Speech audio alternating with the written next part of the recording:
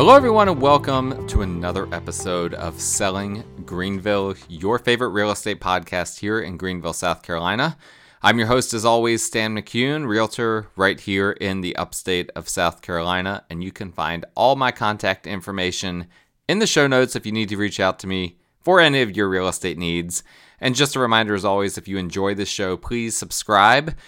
Please share with your friends. I don't usually ask you guys to do that, but go ahead and share with your friends. A lot of you guys are good about doing that anyway, but please do that.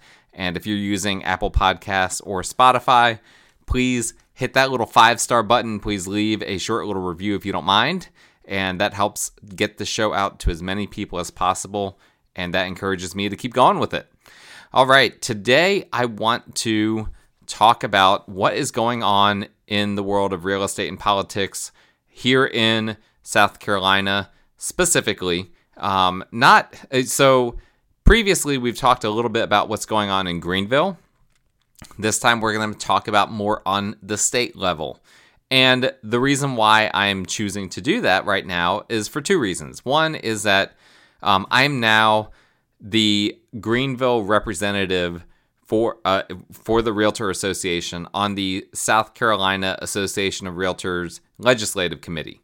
So we have realtors on that committee from associations all over the state. I am now the Greenville representative on that committee.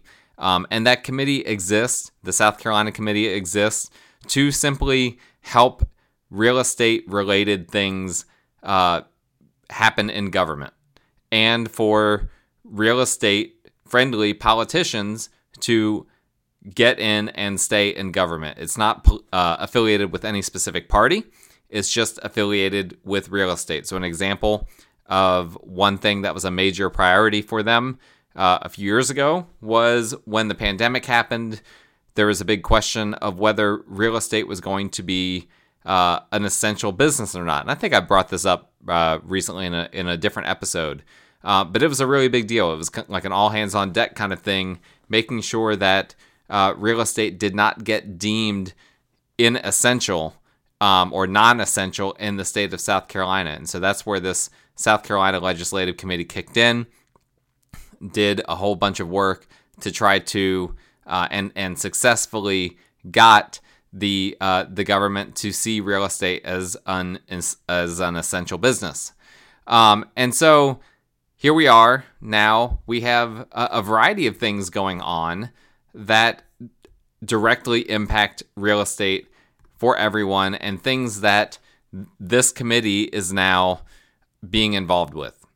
On top of that, I just got back from last week. I spent 3 days in Columbia, South Carolina at a realtor conference called Capital Conference. And this was basically all things real estate and politics for the state of South Carolina.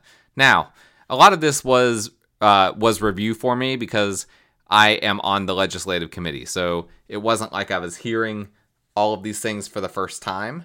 But it was still very interesting and still extremely insightful. And I enjoyed my time there, even though I was pretty tired when I came back. Had a lot of work to do. Of course, you know, when you're at a conference like that, you don't just get to check out and not answer your phone or whatever. I'm still serving all of my clients, but there's always plenty of stuff that gets backed up when something like that happens that doesn't impact my clients. And so Friday, Saturday, Sunday, I was having to do a ton of work catching up from everything. And here I am recording this on Monday on the heels of all of that. But it was a good time. I enjoyed my time there. And before I even get into any of these specific things with what's going on at the state level when it comes to real estate, I found very interesting multiple people that I spoke to at the Capital Conference that were from Greenville or from anywhere, because there were people from all over the state at this event. What I kept hearing was everyone was working a lot, but not making a lot of money to start this year, but they saw a lot coming in the pipeline. This was a consistent thing that a lot of people said.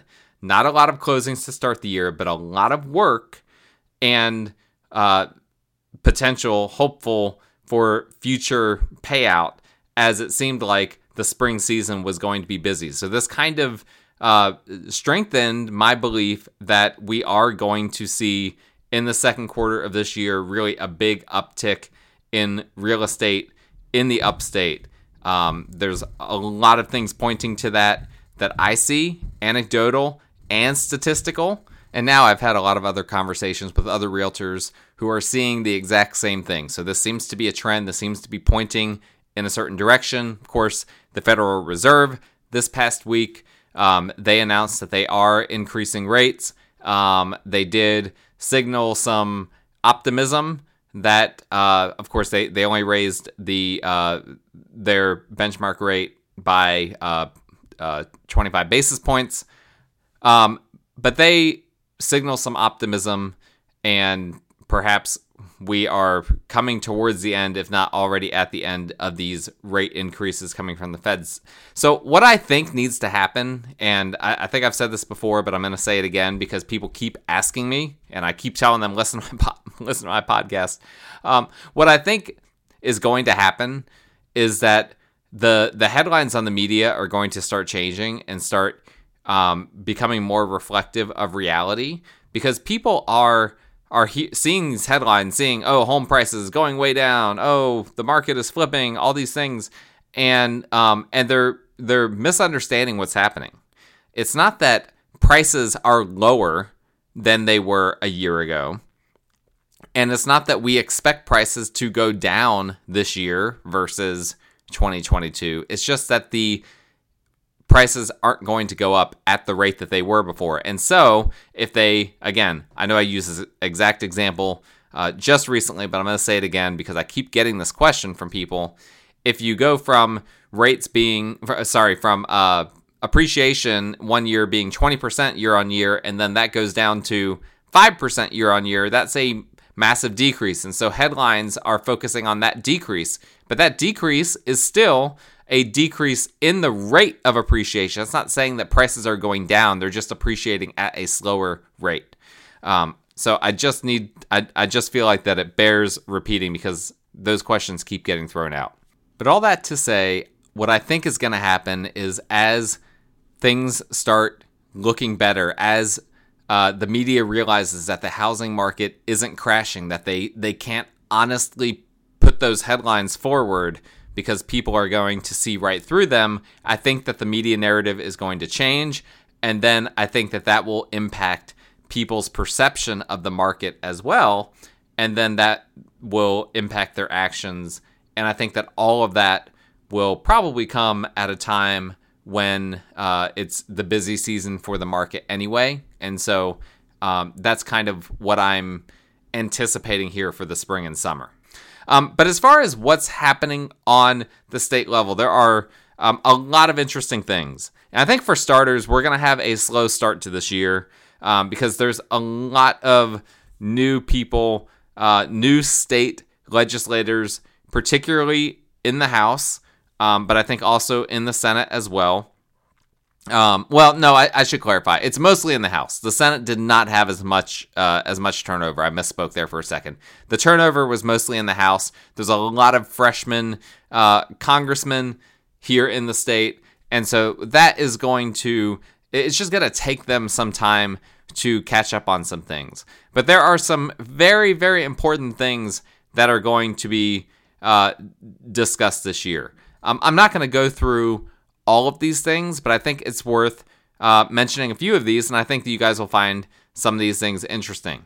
Probably the most interesting one for me, there's a few of them, but the one that really stands out to me is Lee Hewitt, who is a realtor.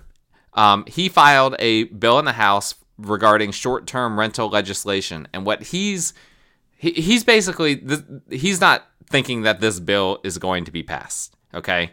It has to go through the Senate. Nobody thinks it will go through the Senate, but it has actually a lot of support in the House.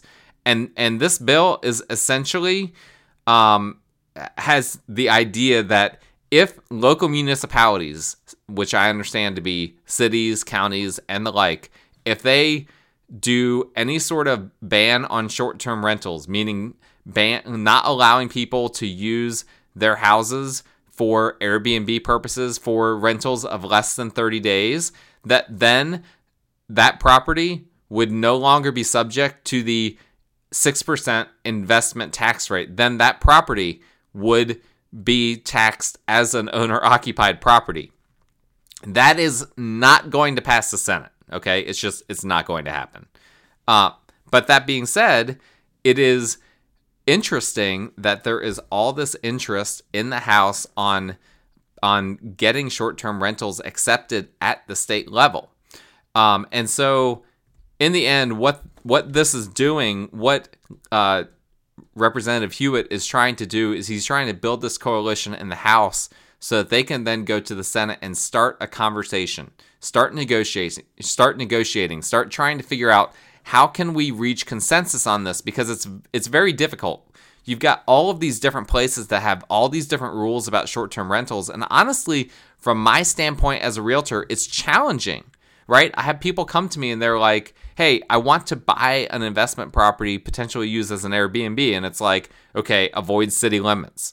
Well, which city? Well, for sure, Greenville, right? Well, I saw that there are Airbnbs in Greenville within the city. Yes, they're not operating legally and they could end up getting busted. Well, why don't they get busted? Well, because the city of Greenville is not currently actively, at least to my knowledge, seeking these offenders out. They're kind of waiting until people get reported. Well, what about other cities? Well, yeah, some of the other cities have their own rules about short-term rentals as well. What about HOAs? Now, I don't think that this legislation would impact HOAs. I think HOAs would still have the autonomy to reject short-term rentals. But I think you get the point, is that it's confusing when I'm trying to guide clients in trying to make a potential investment, short-term rental purchase. It's not easy to do because of all these different rules, and sometimes you'll cross over into city limits that have rules that you don't even know about, and you don't even know that you crossed over city limits. Like Greer city limits, look that one up sometime and see how absolutely bizarre Greer city limits is. So I'm very interested in that. I'm hoping that they're able to maybe even work something out this year with the Senate. Right now, the language of the actual bill, by the way, this is House Bill 3253, if you want to look it up. The language isn't important. They're just trying to get people to the table. So that'll be something interesting to watch. Another one that I thought was interesting, that I think you guys will find interesting, is rollback taxes on agricultural property. So if you have property that is used for agricultural farming uses, you get major property tax breaks. But if you then go and sell it to someone who's going to change that use from agricultural to something else, or I believe if you yourself change it from agricultural to a different use, you're then subject to pay back taxes based on the new use. Now, recently that was changed from 5 years of back taxes, which is insane. 5 years of back taxes. It was changed from 5 years to 3 years, but House Bill 3071 is trying to get that changed down to 1 year. I think that that's extremely reasonable. Honestly, I don't think that there should be any back taxes. There's another bill that's out there that's trying to get the rollback taxes reduced to $1. But long story short, they're trying to reduce the impact of farmers selling their land once they can no longer make money from agricultural uses. That bill, it's not going anywhere immediately, but we've done it once before. We've gotten it reduced from 5 to 3 years. Now we just need to go from 3 to 1 year. We just need to get enough people that see the need for that. It's just not fair. If you own agricultural property and you need to sell it, you shouldn't be penalized for the fact that you're trying to sell it. So that's something that is being worked on. Another one that I thought was interesting, this isn't a bill. This is more just something that the South Carolina Association of Realtors is working on, is wholesaling. For those of you who don't know, wholesaling is basically, some people might call it bird dogging. It's basically what what being a real estate agent used to be like 100 years ago, back when real estate started on Wall Street, before there was all these rules surrounding it. But the long story short, wholesaling is when someone finds a motivated seller, someone that wants to sell their property for below market value. Usually it requires a lot of work. Oftentimes it has a tenant that's paying well below what market rent is. And then that wholesaler gets it under contract for, say, $100,000, and then goes out and markets it to potential buyers for $120,000. And then if he gets a buyer for that price, or perhaps more, then that buyer ends up purchasing it for that full amount. The seller gets the $100,000, and the wholesaler gets the difference between the two. So this is an interesting, I stand in an interesting place here, because a lot of wholesalers in the Greenville area are my friends. I've actually gone out of my way to make friends with them, and I've had a lot of closings over the years with them. Properties I bought, properties my clients have bought. And so I do not, and before I became a realtor, I actually did some wholesale deals myself. I created a website, I got some leads there, and it wasn't something that, it was something I decided I did not want to do. I instead chose to go the realtor route. But at the end of the day, I don't look at wholesaling and think, oh, this is a terrible thing.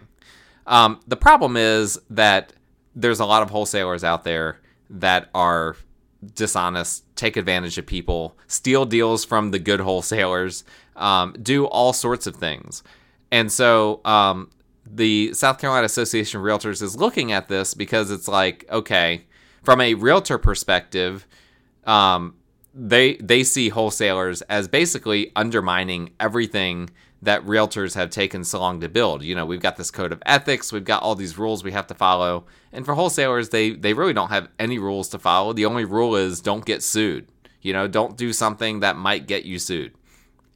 And so there's a task force that's looking into this. I'm not, to be honest, super optimistic that they're going to be able to get something legally accomplished that will really curtail wholesaling. I think that they could, if they really wanted to, if they were willing to do to make a few changes that were necessary. But for the time being, I'm not sure that that's something that that's going to happen, and I'm just going to leave it at that. Another item that is on the South Carolina Association of Realtors agenda for trying to change in our local politics, in our state politics, is trying to get rid of discriminatory HOA regulations.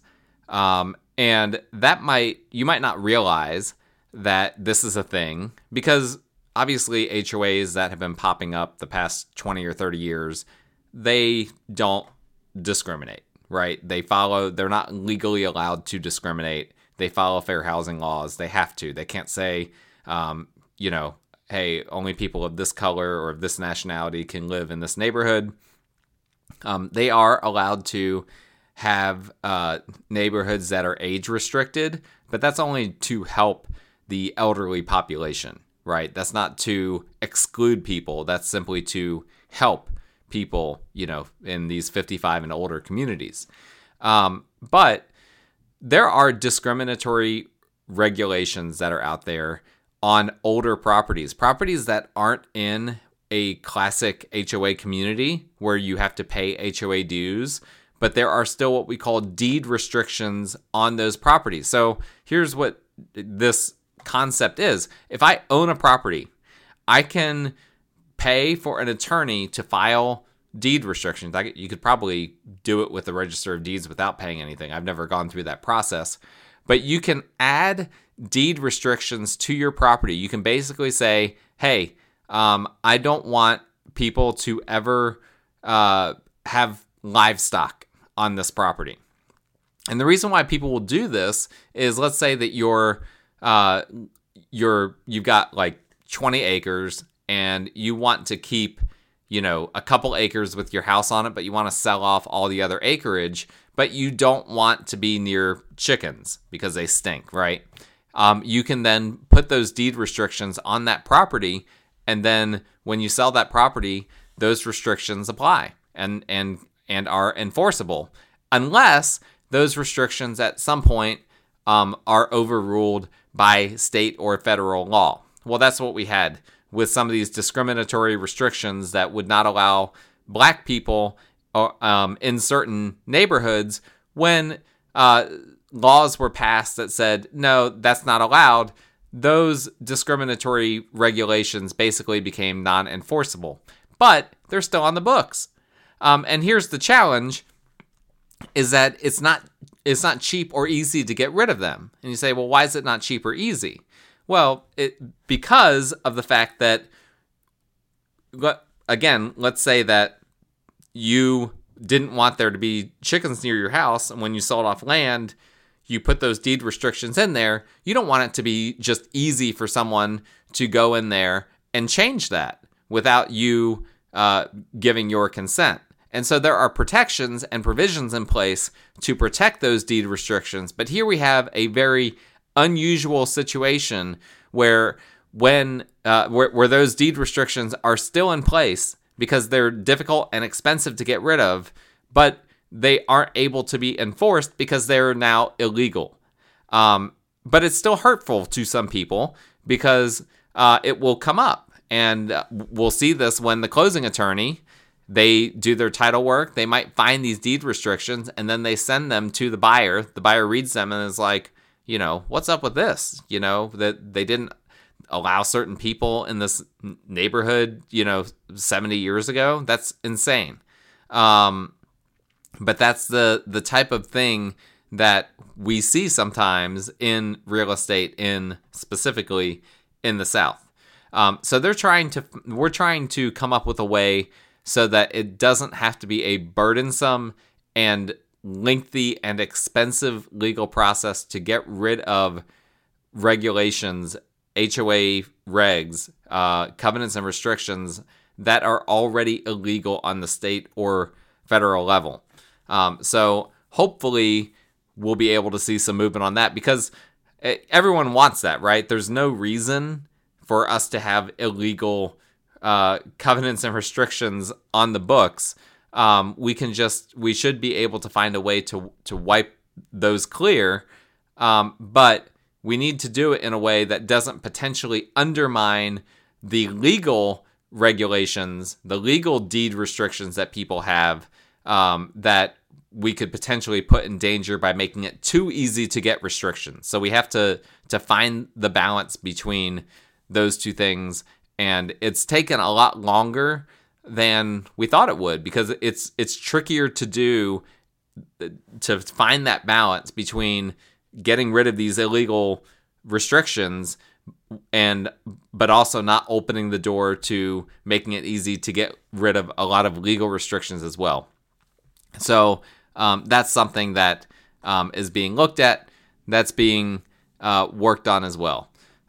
We have a lot more. There's a lot more on this that I could talk about. There's a big push for realtors to have better education and for brokers to be closer to their agents. We could find a situation in the near future where maybe brokers aren't allowed to broker more than one office. That would be very interesting. There's also a constant push towards realtors having better training.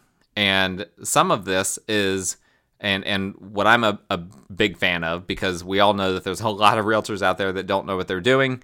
They're actually talking about implementing core educational classes that are required that actually teach realtors how to do real estate. Like, wow, that would be incredible. Because right now, pretty much the only type of core education that we have as realtors is just talking about legal stuff and talking about ethical things, that type of stuff. That you don't ever get into, oh, here's a practical class on how to actually sell real estate. Currently, the system is structured so that brokers and brokerages are responsible for doing that. But guess what? Some of these brokerages, they don't do anything. They don't have meetings hardly at all. I mean, yeah, they're legally required to have meetings, but you're not legally required to attend them. You're not legally required to go to any education that if you're a realtor, that your brokerage provides. So I think that the Realtor Association is starting to realize, hey, we've got quite a bit of money. We're sitting on quite a bit of money, which, by the way, the LLR is threatening to take some of the South Carolina Association of Realtors money if we don't start spending it, which is kind of insane. But some of that money is hopefully going to go to good educational uses, and so I'm optimistic about that. So those are just a few things happening on the state level that are interesting. I'm going to keep you guys know, I'm involved. I'm pretty involved in the local political scene. That's something that I enjoy. I feel like it's a lot more interesting and a lot more potential for impact than on the national federal level. So I will keep you guys apprised of things that are happening that pertain to real estate as I become aware of them. But I hope that this was helpful and informative for you. And I think that the future is bright. We need to keep pushing these things forward. Hopefully, our state politics, which is kind of divided right now, just like it is on a national level, hopefully we'll be able to find some common ground on some things in order to get things passed. But we'll see. It's going to be an interesting next few years with these new people that are in the state house, and we'll just have to follow it 1 month, 1 year at a time. Thank you guys for listening. All my contact information is in the show notes if you need to reach out to me for any of your real estate needs. Please subscribe, rate, and review the show, and we will talk again next time.